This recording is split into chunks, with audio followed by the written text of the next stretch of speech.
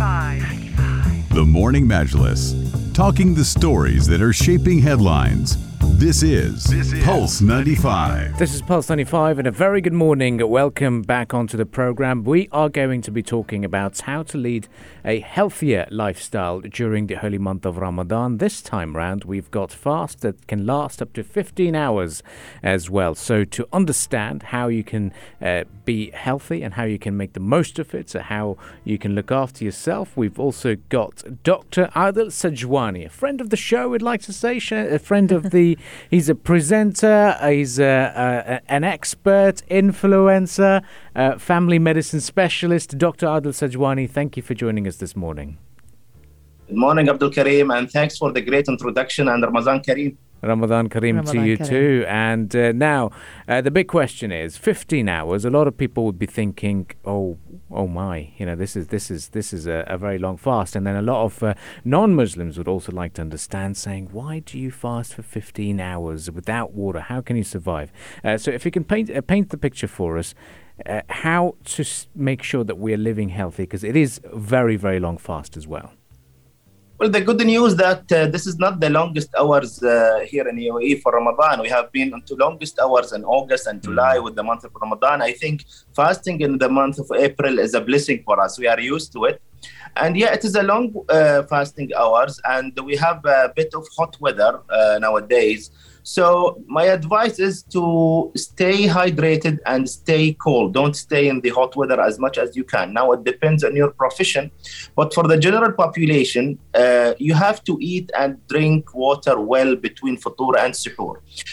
We know that we are not camels, we are humans. So we don't store the water inside our bodies for a long time. So drinking water, a huge amount of water at suhoor time will not help you at all. You have to drink a good amount of water between futur and suhoor, like each hour you drink a cup of water, or each half an hour even a cup of water. Stay hydrated. Eat food that can keep the water in, like fruit and veggies, and get away from salty foods and spicy foods, because these type of foods are delicious, but they kill the water. They kick it away from our body and you get dehydrated. Don't train at the daytime, especially at the noon time, because it's hot and you are losing water fluids through the sweating. So try to exercise either 1 hour or 30 minutes before iftar time or after iftar time, because you don't want to get dehydrated. Basically, fasting for long hours is not something new. You just need to stay away from the sun, eat well between futur and suhoor, and stay hydrated as much as you can. So, Dr. Adil, how can we actually deal with our sweet tooth during Ramadan? Because a lot of us, we love our qataif or our gaymat or all the sweet stuff that we love to have in Ramadan on our tables. So, is there other options that we can compensate those amazing sweets with? Or can we eat it actually? Is it not recommended at all? What's the situation there when it comes to sweets? Ramadan is linked to sweets, and especially what have you mentioned, al-gaymat, qataif, kanafa, these stuff. And I think this is linked to the Egyptian history. The Egypt, I think, is the first country who linked Ramadan to these sweets, because it's a happy month. And that's good, but we don't have to eat that much. The alternatives are fruits. So if you are a fruit fan, yes, having an apple is better than having a kunafa. But I mean, who can resist a kunafa? So you should eat kunafa or luqaymat, but don't overeat. One luqaymat is having about 100 calories, which means if you have 5 luqaymat, that's your meal for the rest of the day. So I think having 1 or 2 luqaymat every 2 or 3 days will be good. Having kanafa once a week is good, but don't overdo it. Now, because the society is much more educated and is more fan onto health promotion and the diet nowadays, which is a good sign, they are having alternatives now. So in the Vimto, for example, they are having Vimto Zero, which is good. For kanafa, even some shops are giving kanafa, shira or qatar with sugar free. These are good alternatives that are appearing in the market nowadays. So I think don't overeat it. Enjoy your sweet. Don't overdo it. And if you can find those sugary drinks or sugary sweets with alternatives, not from natural fruits or from the sweeteners, it will be great alternative as well. And Dr. Adel, can you talk to us about the element of sleep as well? Because that's definitely something that changes significantly during the holy month of Ramadan. Whereas before, for example, in my case, my sleep was pretty consistent and regular. On the holy month of Ramadan, it's all over the place. It's different day in and day out. So could you talk to us about the effects of those sleep disruptions and what we can do to try and improve our sleeping habits?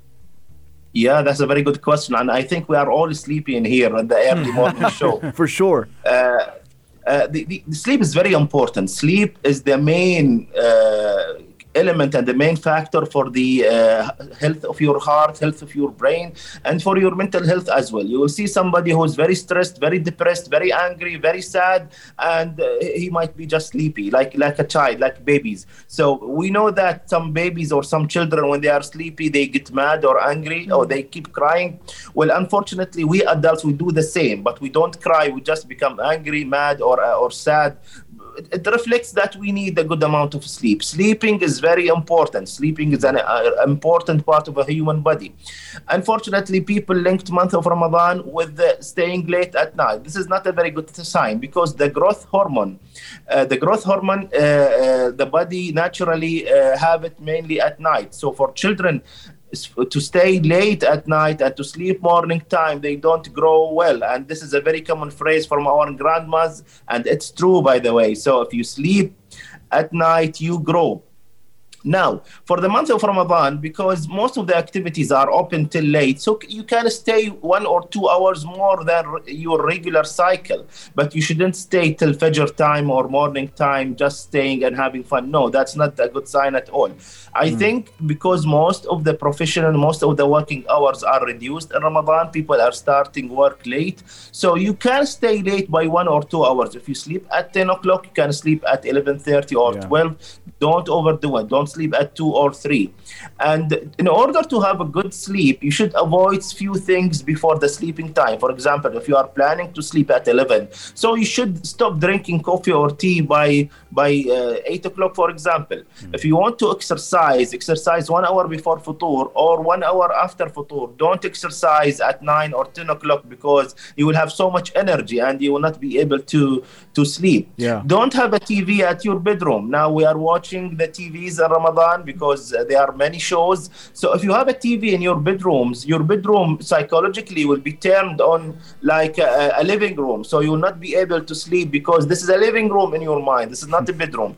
So having a good sleep is important, but sleep hygiene, they call it. Sleep hygiene is also important as well. Yeah, and especially the fact that you noted the human growth hormone for children element. There's also all sorts of hormones that really get pumped in high amounts during sleep, right? Like testosterone and such for males as well.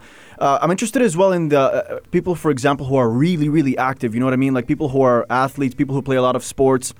They have high energy demands in their body.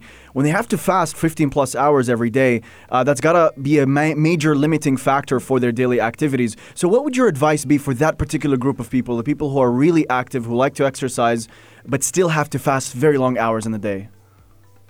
Well, fasting, it's a religious thing. Some people will claim that fasting is healthy. No, I cannot say that because stopping from water is not healthy. But fasting is a religious thing.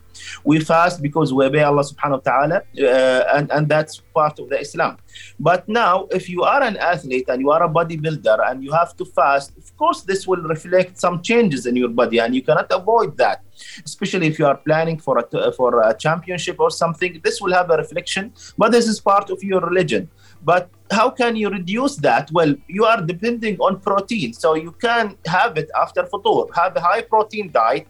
Have a whey protein, especially after checking your liver and kidney function as well. I have seen many patients who are athletes and they're having protein and they claim it's safe. Yeah, it is safe, but some people are sensitive than the others. So I have seen many patients with a high liver function on their blood test or creatinine function in their kidney test because they are affected by those supplements. So basically, before you have them, just get a simple blood test, then have them, please. Now, Ramadan schedule will affect your body. Yes, it will affect your body. For normal people, it will reduce the glucose, the insulin resistant. But for the bodybuilders and for the athletes, it might affect their muscle mass. But again, have a high protein diet, exercise more between iftar and suhoor. And yes, you should accept that there will be mild changes and you should accept it. But this is part of your religion. Dr. Adil, I've got to touch upon the aspects of diabetes as well. It's very prevalent. It is something that you also work quite closely with your patients. For those who've got a very fluctuating blood sugar level and they're always concerned about fasting for these long hours, understanding the food with high glycemic index and how to balance that, what would your advice be for people who've got the blood sugar issues in terms of fasting and making sure that they're safe as well? That's a very good question, Abdul Karim. We know that fasting is very good to regulate our blood sugar. In fact, even in the Western countries now, they are encouraging intermittent fasting as their diet in the whole year, because intermittent fasting, it will help decrease the insulin resistance, it will help decrease the glucose in the body, and it will burn fat and it will reduce weight. So the fasting is good, but for those who have diabetes, now there are two groups of people. There are people who have type 2 diabetes, which means they are taking just tablets. Those people can fast in the holy month of Ramadan only if their sugar is controlled. And they have to take advices from their physician, from their doctor who's treating them. So if your average sugar, the HbA1c, is controlled, is below 7, and you are taking your tablets regularly, then you can fast the holy month of Ramadan. In fact, fasting will help you.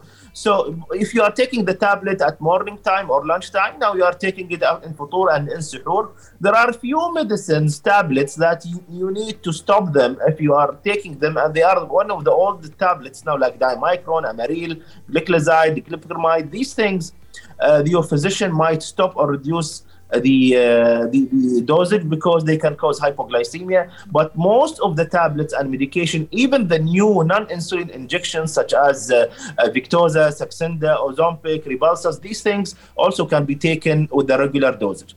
Now, for those who are either uncontrolled diabetes or they are type 1 diabetes who are taking insulin, those people, we don't recommend them to fast. Why is that? Because fasting for those people can bring hypoglycemia or low blood sugar. Hypoglycemia is dangerous.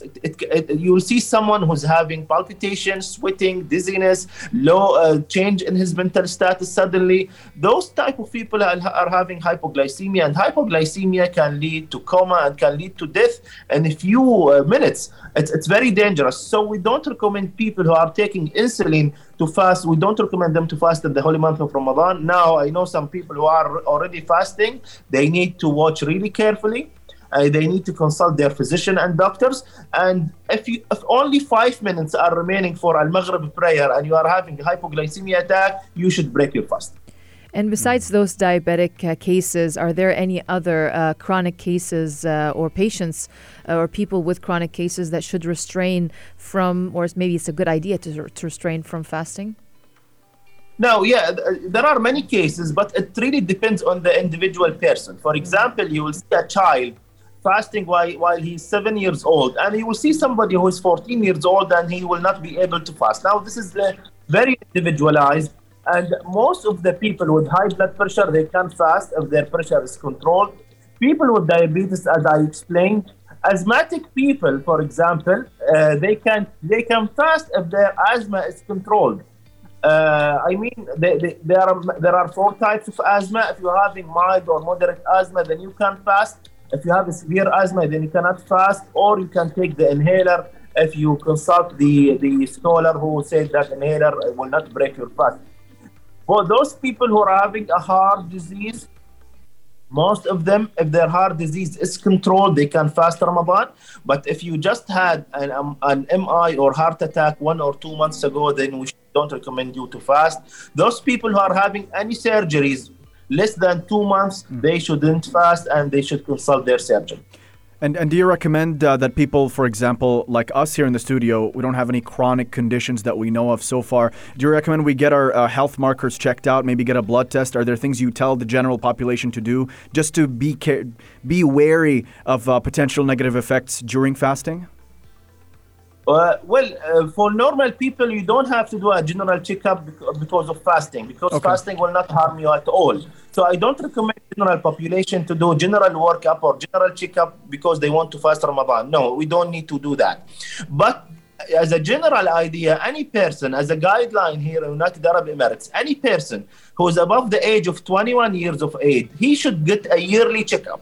Why is that? Because there are many risk factors that are common in the population, such as high blood pressure. 30% of the population is having high blood pressure. 18 to 19% of population are having diabetes. Cardiovascular diseases and heart diseases are the first cause of death here in United Arab Emirates, more than the road traffic accident. So can you imagine that? So we tell everybody who is above the age of 21 to get himself checked for sugar, pressure, cholesterol, and lipids, vitamin D's, on a yearly basis. So once a year, not because of Ramadan, but as a general checkup, yes, it's recommended. Well, that's so much to take in and so much to continue discussing. And I know in Ramadan, doctors still have to fast. Doctors still have to meet the patients. And I know you've got a very busy day ahead of you. Thank you very much for joining us this morning, Dr. Adil. Thank you so much, and Ramadan Kareem to all of you. Ramadan Kareem to you too, and we wish you all the very best and hopefully bring you in again for more health discussions on the Morning Majlis. Thank you. You were listening to Dr. Adil Sajwani, who is a family medicine specialist at Faqih University Hospital and has also got a dedicated show. So, Dr. Adil, when is your next program on Sharjah Radio? It will be after Ramadan because I recorded 30 sessions for those fasting above the age of 60. So you have them now as recorded sessions, but the live sessions will be after Ramadan, inshallah. Inshallah. We're looking forward to that. Thank you very much for joining us this morning. Thank you so much.